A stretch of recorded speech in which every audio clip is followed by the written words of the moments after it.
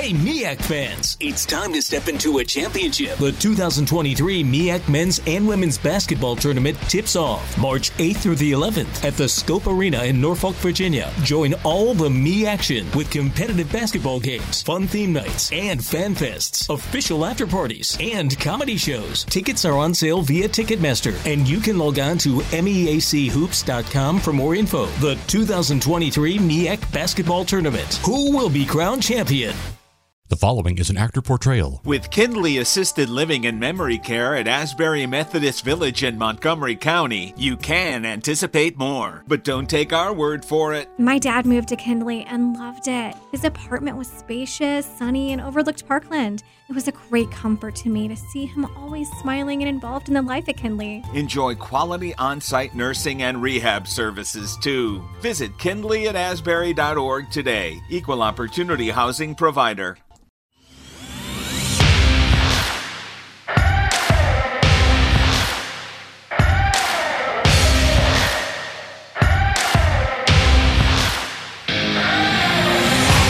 Welcome to the Fantrax Toolshed, a podcast covering all aspects of fantasy baseball to help you win all of your fantasy leagues. From dynasty to prospects to redraft, we got you covered. Now, here are your hosts, Eric Cross and Chris Clegg.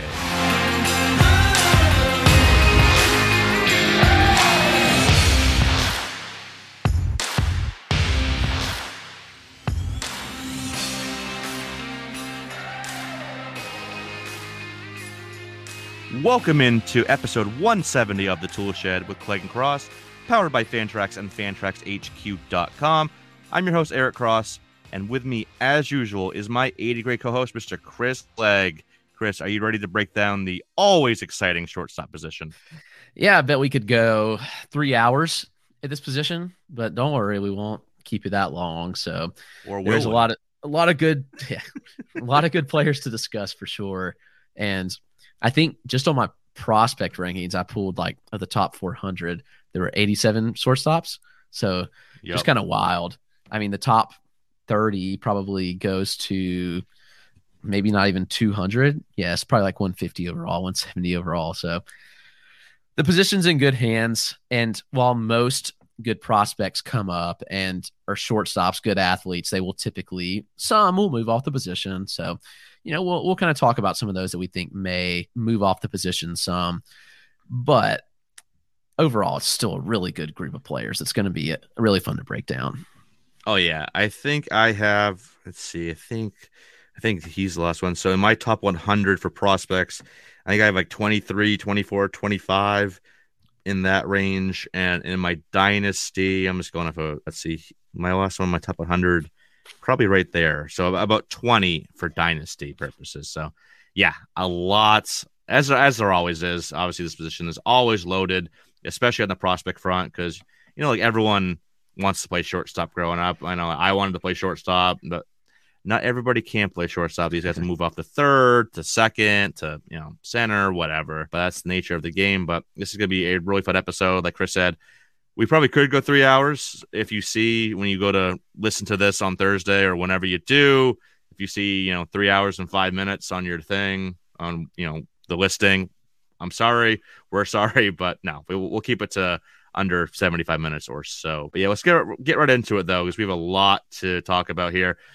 You can find us on Twitter. Chris is at RotoClegg. I'm at EricCross04, and our show is at Fantrax Toolshed. If you enjoy this podcast, please rate and review.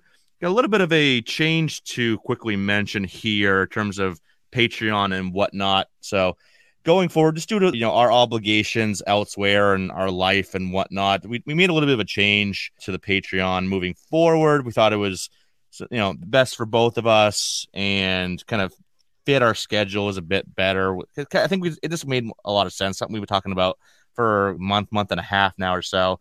So the Patreon right now going forward will be just my content, and then Chris will also be doing a Substack, and I'll let him discuss what you can find on there.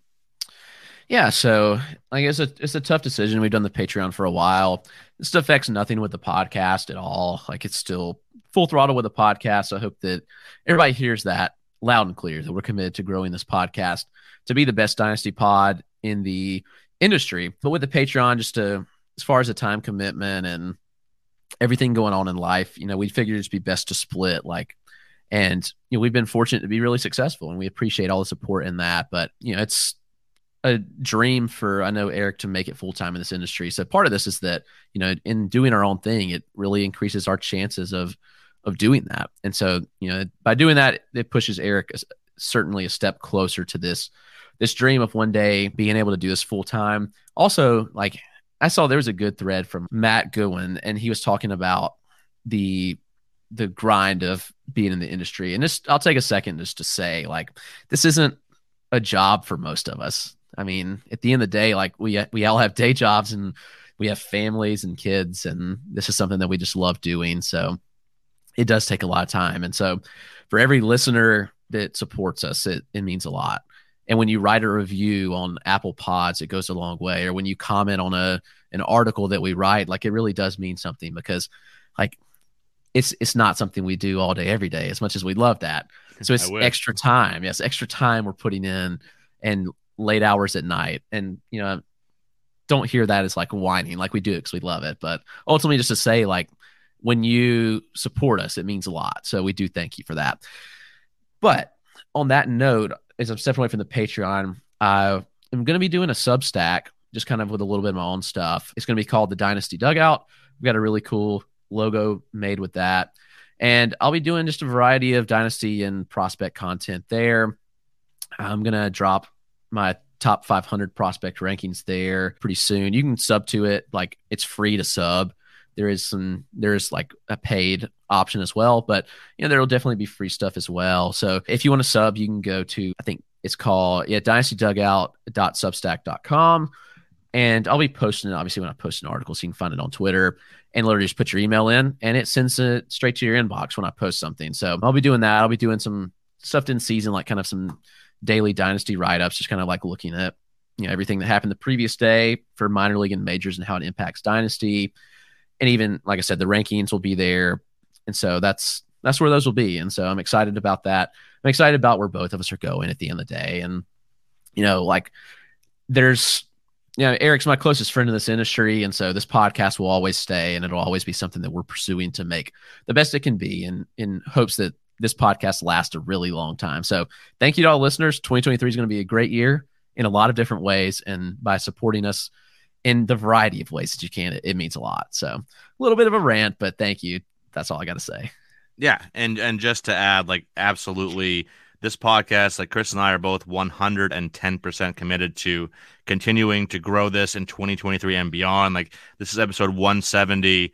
I want to see episode 970, 1270. I want this to be around when, Chris and I are in our 40s and we're, middle-aged men, and our kids are teenagers or college-age kids, whatever. So definitely we are fully committed to this pod. Just, where some of our written stuff, where that's going to be, is going to change a little bit moving forward, a little bit of shifting around.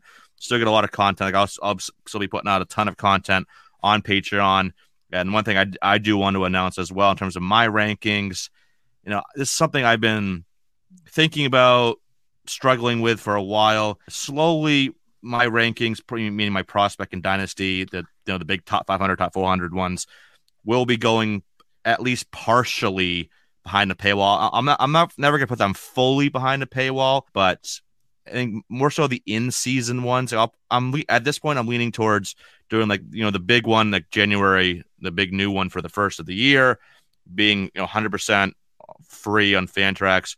Then moving forward, it's probably gonna be maybe the in-season ones will be the top 50 or whatever. I'm still figuring out the details, but there'll be a snippet of it live on for free, and then deeper looks at it will be available behind the Patreon. Like I said, something I've been struggling with, but I think it's it's time for me to do that. So hopefully people will still go over to the Patreon, support my work, go over to Chris's Substack, support his work. We do this because we love it. We put blood, sweat, tears into, not literally, but sometimes, but into our work, because we love baseball. We love fantasy baseball, Dynasty, prospects, etc. so much that we love and enjoy making content, written, audio, whatever it may be. So hopefully everyone will still continue to support, all the written stuff in the new spots or the same spot with different looks. So yeah, this is just a little update here, but let's get into the show now. Well, first I got a quick read for Fantrax here. 2023 leagues are all open here. You get your best balls, you get your draft total, you get your classic drafts, all the fun stuff. So if you got that itch already, it's January. It's not too far away. We're about 3 months from the start of the season. Draft season, content season's really ramping up now everywhere. So you want to get in your drafts, go over to there. And if you want to move over a new league today, you can do so at fantrax.com/toolshed and get all your good league perks there. All right, Chris, shortstop. Let's get into it. Top 10 shortstop prospect rankings. Actually, you know what? So many prospect here. Let's go. Usually top 10 is good for the other positions in the infield, right. But let's do top 20 here because that still is about top 100 overall. So yeah, top 20 shortstop prospects. All right, so 1 through 5 will go Gunnar Henderson, Elly De La Cruz, Anthony Volpe, Jordan Lawler, Ezequiel Tovar. 6 through 10, Jackson Holliday, Royce Lewis, Marcelo Meyer, Marco Luciano, and 10 is Colson Montgomery. 11 through 15 is Oswald Peraza, Jackson Merrill, Brooks Lee, Noelvi Marte, and Jordan Westberg.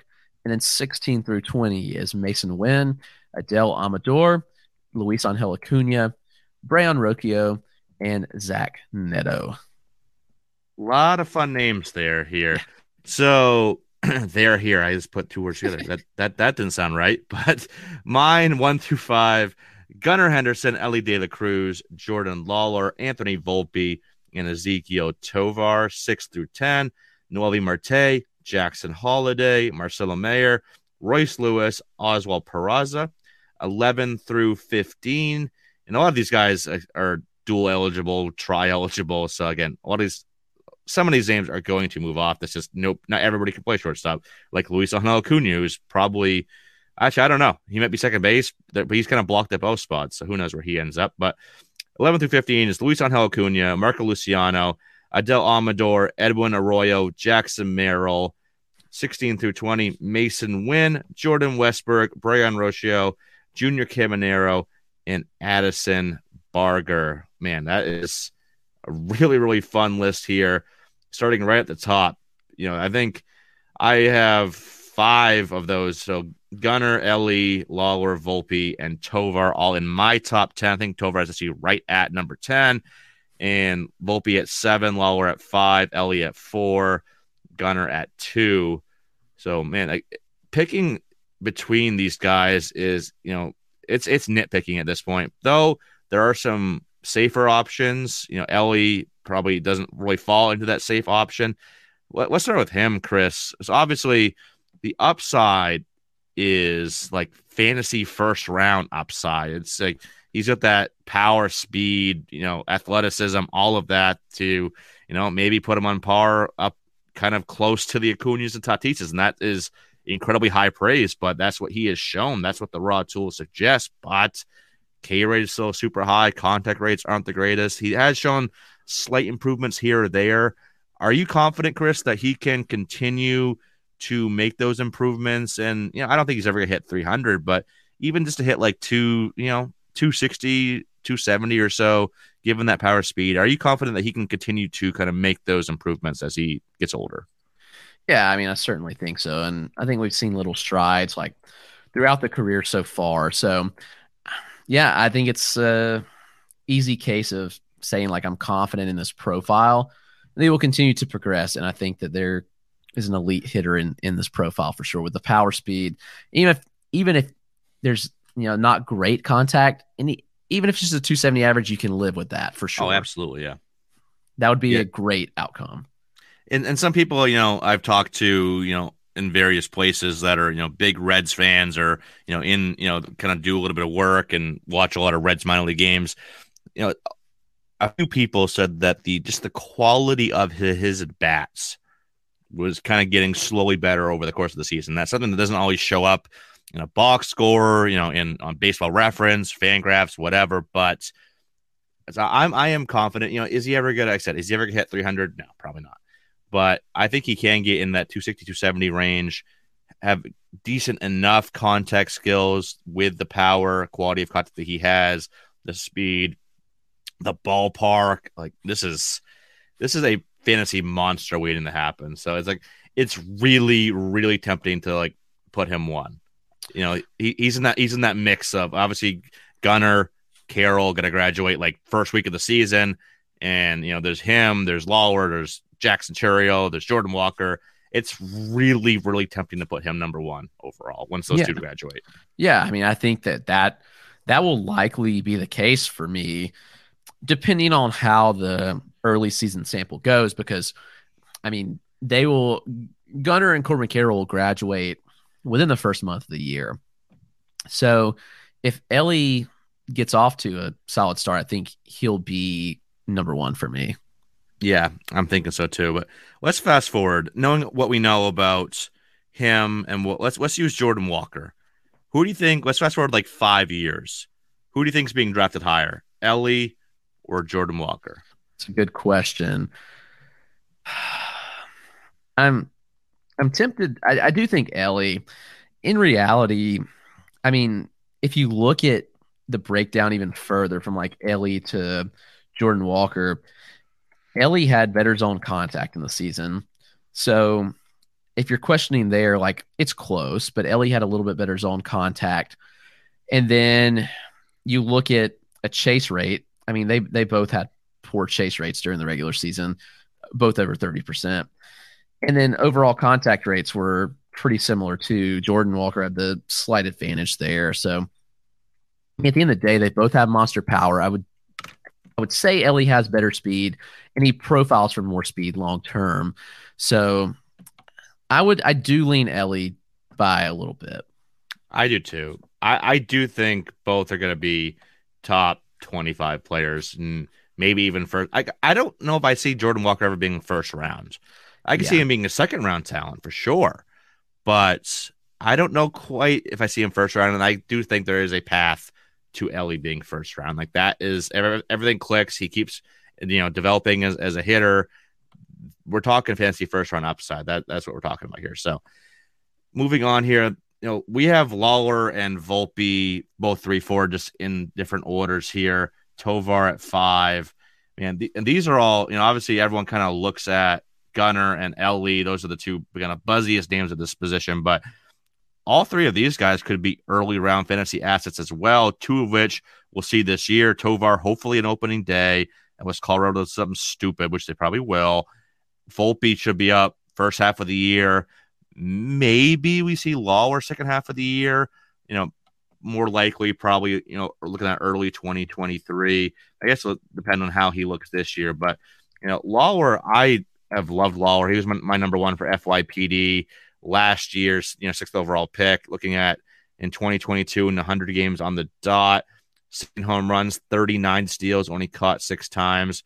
Had, right around a 11-12% walk rate. Kept the K rate relatively in check. It was right around 25%, which is not terrible. Want to see him swing, a little less swing and miss, but and then a lot of that was kind of kept in check overall with the stats. I mean, Double-A, he only hit 212 in 20 games, so he was 351 in Low A, 288 in High A, and he moved fairly quickly. He got the Double-A as a 19-year-old.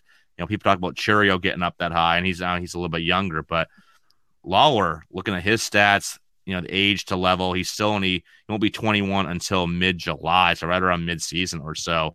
Lawler is another guy that realistically could take over that number one spot at some point this year.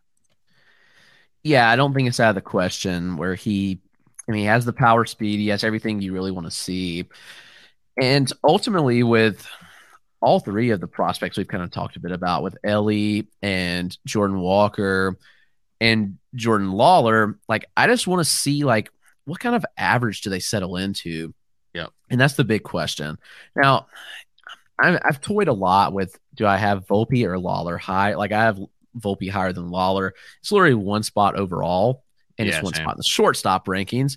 But I've just really kind of debated back and forth as to who's the better prospect. I land on Volpe right now. I think Volpe probably contributes sooner, and I don't know. I just feel like Volpe's just stays underrated. And I'm not really sure why, but I think he's in this conversation for sure, in this top tier of prospects. So yeah, I think Lawler could certainly take that spot. It wouldn't surprise me a bit. I think, yeah, I've had that same back and forth struggle. Obviously, I love Volpe as well. And yeah, it's weird. Like, I could see him being undervalued, underrated if he was like, I don't know, a Pittsburgh Pirate prospect or something like that. But this is a New York Yankees prospect. Usually these guys get overvalued, if anything. So it's kind of weird that he's remained undervalued given the year he had in 2021. And yeah, start of this year was a bit down for him. But again, fairly young for the level, playing in a pitcher-friendly Double-A Eastern League, which has always been more of a pitcher-friendly league. I think it was one of the bottom 3 or 4 leagues in terms of runs per game for minor league levels last year. And then he really, once midseason hit, he really turned it around. So I'd say he probably has a little bit of a higher floor than Lawler, but I think Lawler probably has a little bit higher upside, pure ceiling. Both are very, very good. And, buy high on both of them, or maybe probably even buy a little bit low on Volpe here. Yeah. If someone's just looking at the overall stat line, which isn't quite as good as, what he could do, what he did in 2021 and what he did second half of this past year. So, and I think Tovar's a bit undervalued as well. Like, I think Colorado haven't gone out and gotten really anybody yet. So I think they're going to give him that spot, whether it's opening day or, later in April, we'll see. But, and his upside is not that far off from Volpe and Lawler. And given the nice little BABIP boost that you get from Coors Field, this is a guy that could be 15 to 20 home runs, 25 or so steals, and he's always shown a solid hit tool. So 280, 15, 25, something like that. I think that's definitely maybe it's a lower percentage outcome and one of the higher outcomes for him, but that's definitely in play here. So I think Tovar's a great buy right now as well, even given his top 10 price tag. Yeah, and I feel like the Rockies are just so committed to him. Yeah. And they're going to run with, he's going to be the everyday guy. It feels that way, yeah. He makes good contact, and I think those BABIP skills are really going to play up in Coors. He may not be an elite power guy, but I don't think you need him to based on what he's capable of doing. So I'm still in on Tovar, and I think that here's what I do think will happen, though. I think that he's going to play regularly, and I think there's going to be some bumps in the road. So along that way, I think his value probably drops a bit. And in the process, you can probably buy low. I'm not sure how you can buy right now. If it's buy high, buy low, it's hard to say. I mean, he only had 35 major league plate appearances. And while it wasn't great, I don't know if that's enough to deter someone or to make someone want to sell low on him. But if he struggles for a month or two, it could create a good buying opportunity. And that's kind of what I think is going to happen, because there's normally an adjustment period here with a lot of prospects. And even learning to play in Colorado is an underrated aspect. Coors Field just plays so differently for everybody. So it's going to be an adjustment. And he's going to have to learn how to play there and how pitches move differently there too. So it'll be interesting to see. But Tovar's still young. I mean, we're talking about someone that debuted, and he was 21 in his debut, just turned 21 on August 1st. So he just turned 21 and made his major league debut. So there's going to be growing pains, but at the end of the day, I do like Tovar still and very, very much in on him. Yeah, absolutely. And same thing goes for Oswald Peraza, who I have at 10, you have at 11. I think the skill set, I think there's better, contact skills, better average potential with Tovar, but power speed wise, they're probably in similar ballparks moving forward. So that's why Tovar is, a bit higher for both of us. But I think Peraza is a great, great buy right now. I'm hoping, kind of similar to what I said about Colorado with Tovar. I'm hoping the Yankees give Peraza the gig and let him run with it. They should. Like I said, I want him and Volpe both starting, whether it's short and second, short and third, whatever. I don't even care. I want them both starting every day regularly by, the All-Star break at the latest thing, and especially, earlier for Peraza. So I think he's very undervalued.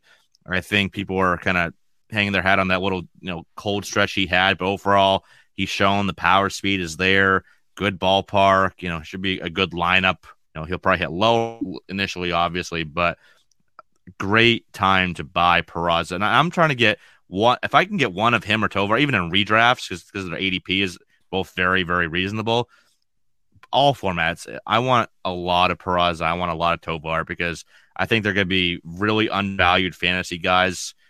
Everyone knows they're good, but I don't think people are really banking on how good they really can be. So I'm trying to get as many shares of Peraza as well. So I think he's very good price tag right now. I agree. I'm just shocked that he's just flown under the radar. And I guess it was the poor start to the season. Yeah, exactly. But gosh, he was so good down the stretch. And I'm not sure people realize how good he really was. I'll pull it up, but I think from June 1st on.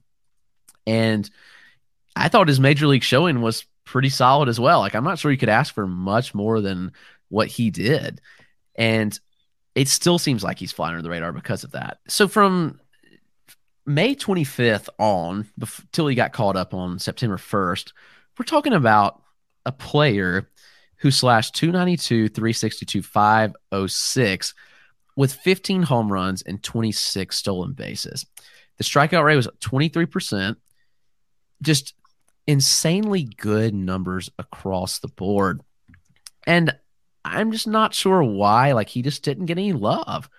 It was people thought he had a bad season. And I mean, I wouldn't even say his overall line was unimpressive for someone who was, turned 22 mid-season and spent the whole year in AAA.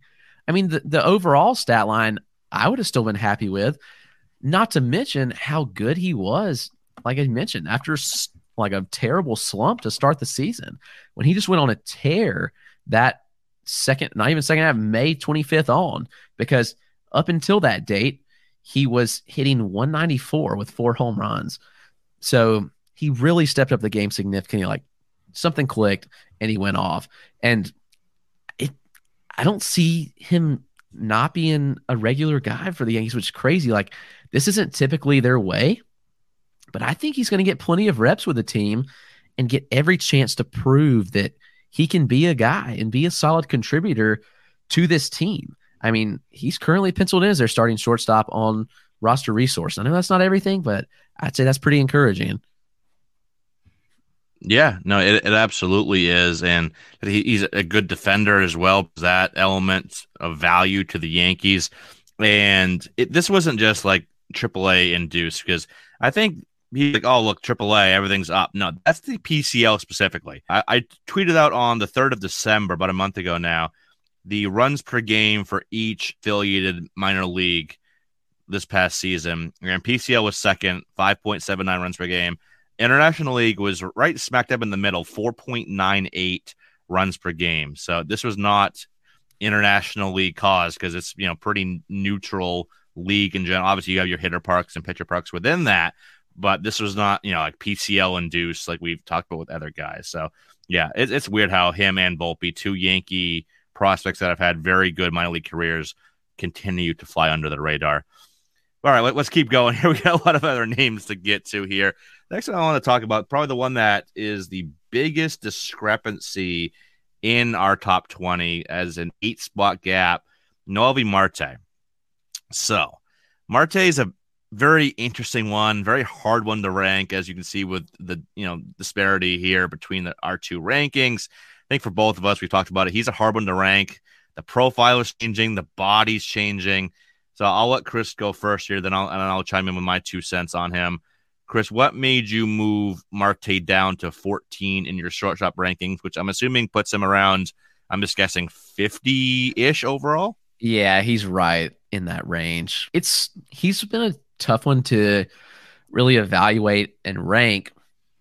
Like you said, the body's really changed, and I think he's making adjustments. He's still making adjustments, and we saw in the AFL, and he just looked a little uninspiring. I don't even know if he wanted to be there, to be honest. Probably not. Probably he's tired too. A lot of those hitters get really tired out there. That's too. True. That's a fair point to make. It was, I'd say he does everything you want him to do. He was solid after the trade to Cincinnati, but I want to see what he's capable of in Double-A. I mean, he made it to High A last year. He's a 19-year-old, and he spent this season he turned 21 in October, so he was 20 for the entire season, and we only saw him in High A. So I want to see him take that step and be challenged in Double-A and really see like what he can do. I have some concerns. The body is a bit concerning, and I think he's just not going to run much. We did see him steal 10 bases after the trade to Cincinnati, which I guess is encouraging. But we also saw some flaws where there's a lack of line drives in the profile. Like that really dipped, and he had a lot of balls on the ground and a lot of fly balls. And I think he was fortunate to see his batting average stay where it was, all things considered. But you look and he hits the ball hard, as we should expect out of a profile like him. But I'm just wondering, like, maybe I am too low on him. Like, as I'm sitting here talking about him, like, I'm just thinking that I'm a little bit low on him, and he could probably, like, he's probably similar to Marco Luciano, who I do have ranked higher. And everybody's jumped off the Marco Luciano train. But, like, at the end of the day, like, I could see these players being fairly similar from, like, a statistical production standpoint. I don't know. That's just kind of my thoughts on it, just, like, talking it out. Yeah, so with me, with Marte, everyone knows I've been a big Marte guy for a while. I think he peaked at like 4 or 5 in my rankings. That's probably mid 2021 if I had to venture a guess. And he's kind of, I think he dropped as low as like 21, 22 range. I have him back up inside my top 20. And I do share a lot of the concerns that Chris has had just with the body. We saw it. He's big, not like big in a bad way, but just big. And bigger than he was in like 2021 or even earlier in 2022. He really bulked up. So he's still trying to figure out how to fully maximize that. I do think he still runs at least a little bit to provide some, but is it probably more in the, 7, 8, 9, 10 range as opposed to, 20 plus? Probably. We'll see. I don't know. He's still, like Chris mentioned, he's still running right now, even with the new frame. So we'll kind of wait and see on that. But he was pretty solid second half of the year. Late June really started going on a tear that kind of went under the radar because it wasn't like big, gaudy numbers, but improved the walk rate, dropped the K rate, still had a really solid slash line as well. And I just keep thinking, I'm trying to think of like how, when I was ranking him, I'm like, all right, what do I think he's going to be? He's kind of getting rid of what he has been. So obviously, I don't think that's coming back through the door. Looking at what he could be with this new version of Marte that we're seeing now. And I think the power, it could be, as Chris mentioned, if you get the batted ball profile a little better here, there's a lot of raw power here in this profile. And he's going to be in maybe the most hitter-friendly, probably. I think Great American Ballpark is the most hitter-friendly ballpark at this point. I think it's even surpassed Coors Field overall. Yep. And it's having that type of power in there. I think there's still a solid hitter, not 300, not 290, but I mean 270, 275, somewhere in that range. BABIP boost will help. Maybe he's 280. Who knows? I think he still can get in that range. So 270, 280, 30 plus home runs. I think he's definitely capable of doing that over a full season while adding in maybe still close to double-digit steals in that general ballpark. At least it won't be a 0. So that's why I'm willing to give him, all right, he still looked pretty good second half of the year. I'm willing to make, all right, let's give him the first half of this year. Let's see how he looks before I drop him down further for me. And that's for Luciano here.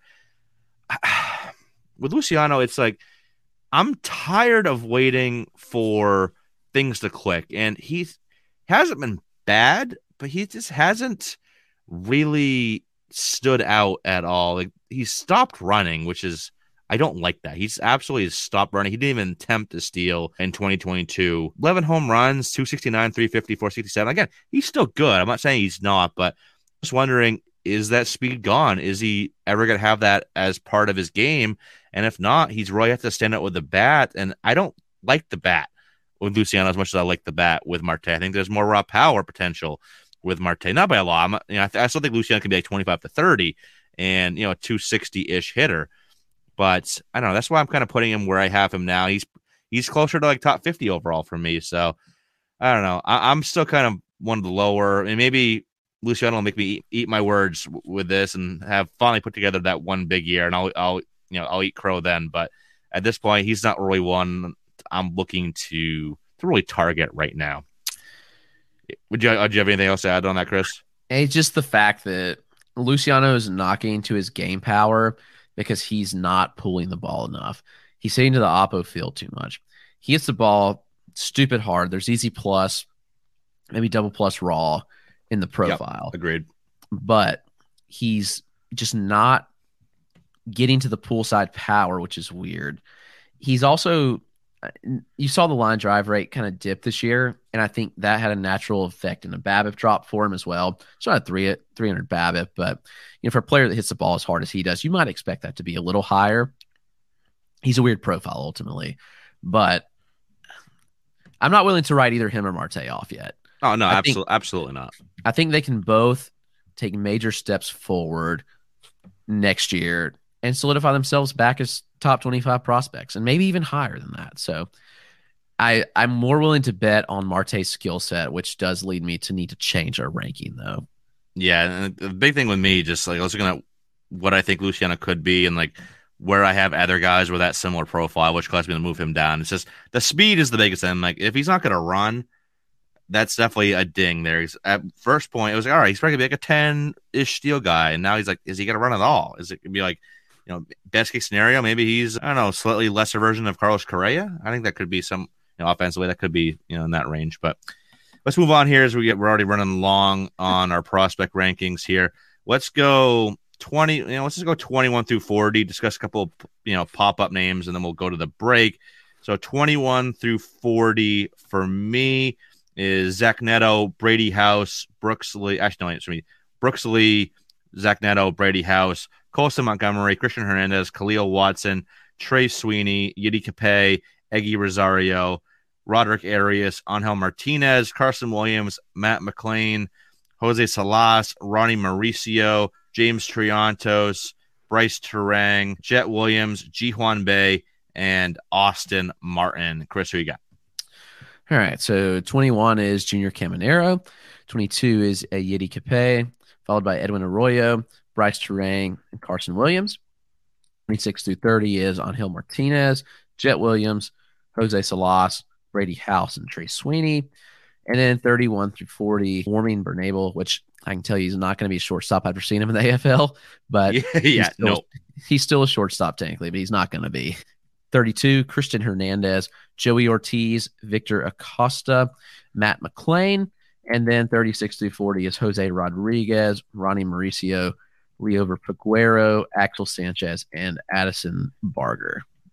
All right, Chris, real quick. Let's each give 3 names outside of our top 10 that we think are just going to really jump up rankings, whether it's a guy in the back end top 100 that could be top 25, someone in the 150 range that could be top 50.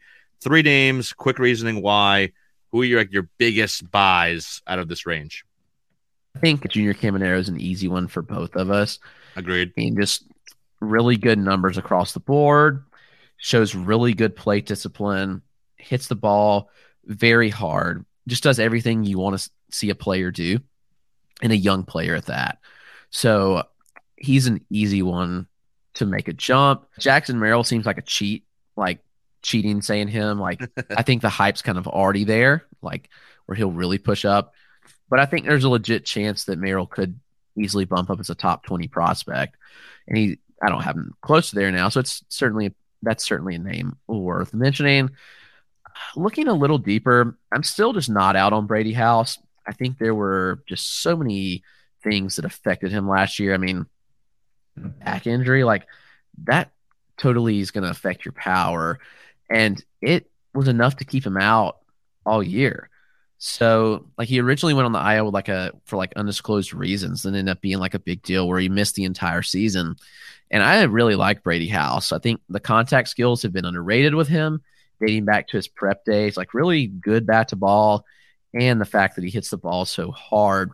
We didn't see him hit the ball that hard this year. Actually, the exit velos were pretty disappointing.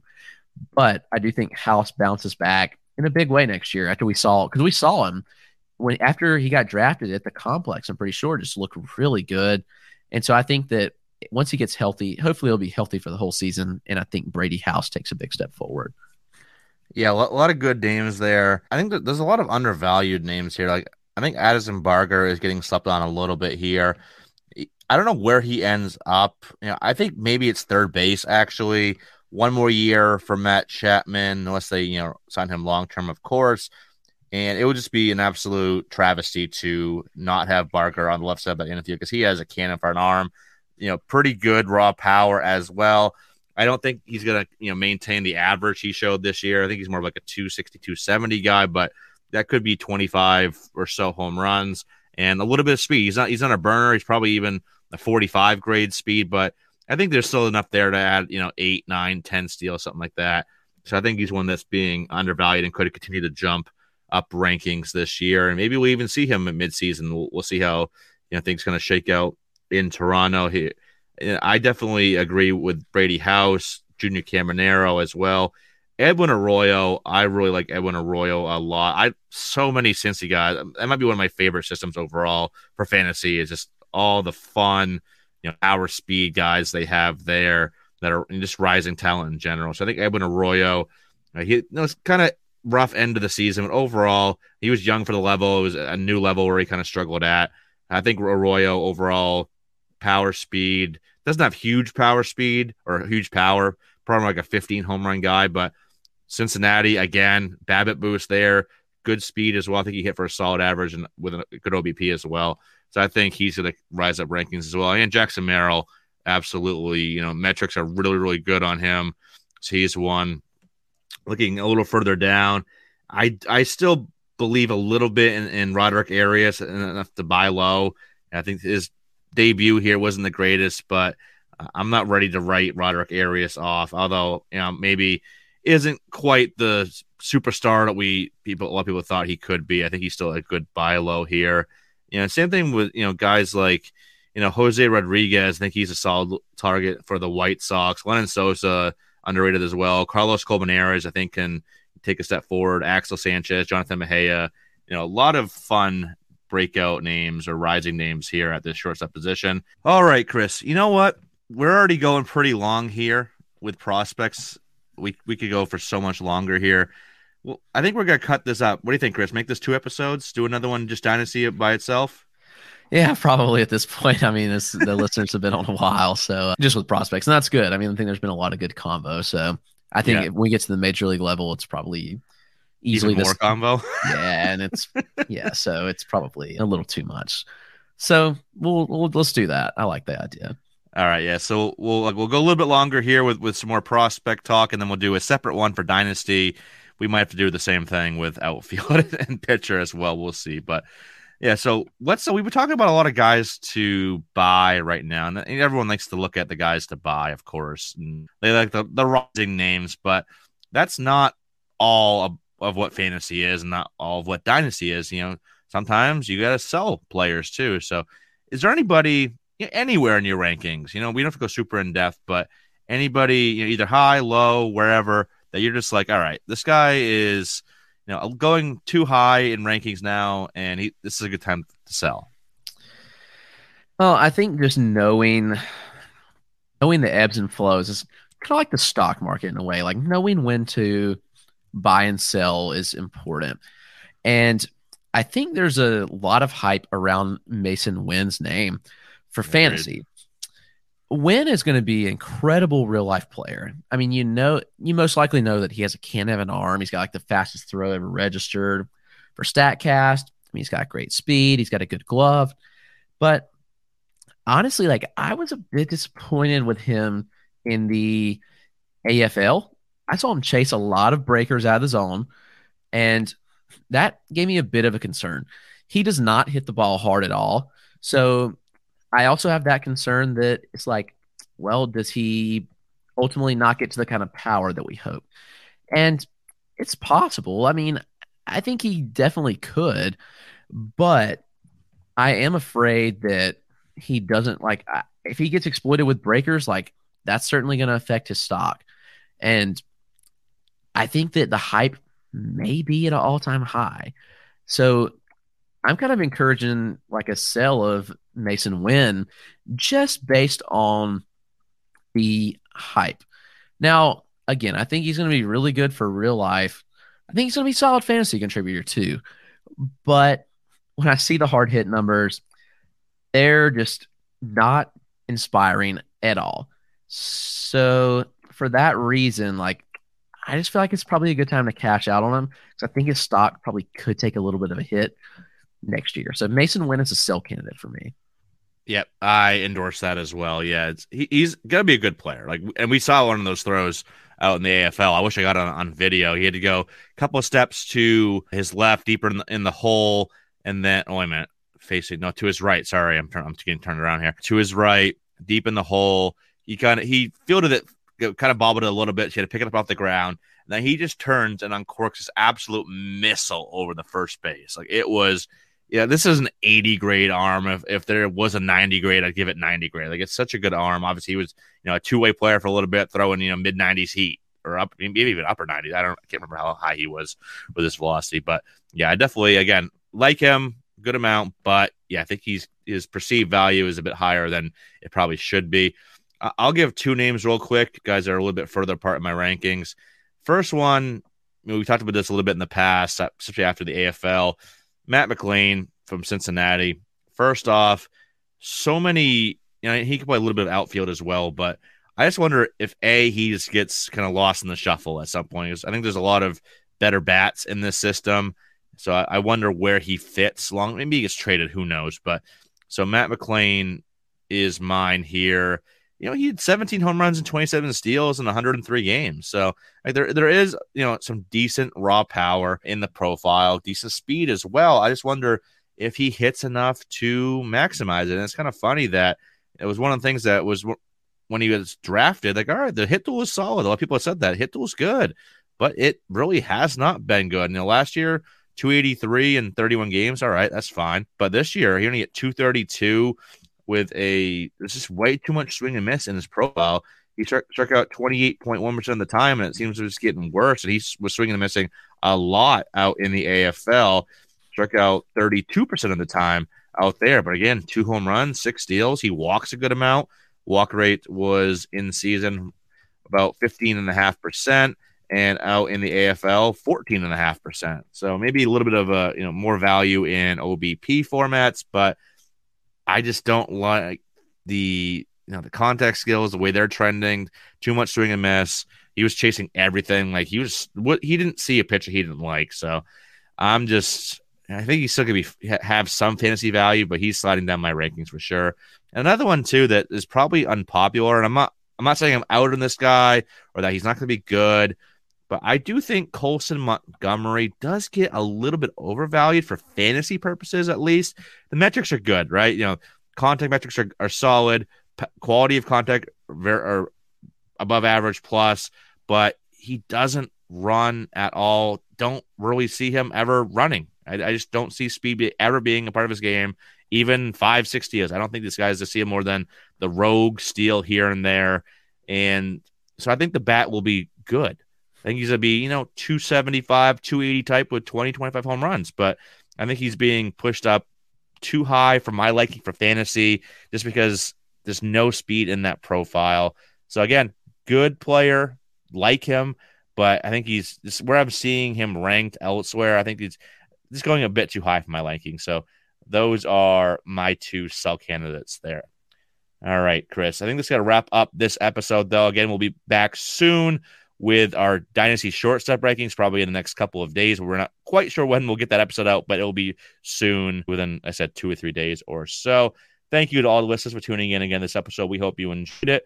You can follow all of our work, all the various places that we mentioned earlier, the Patreon, Substack, Fantrax, Pitcher List, FTN, all the good stuff there. We always appreciate your support. And join us again next time for more shortstop talk. But until then, everyone take care.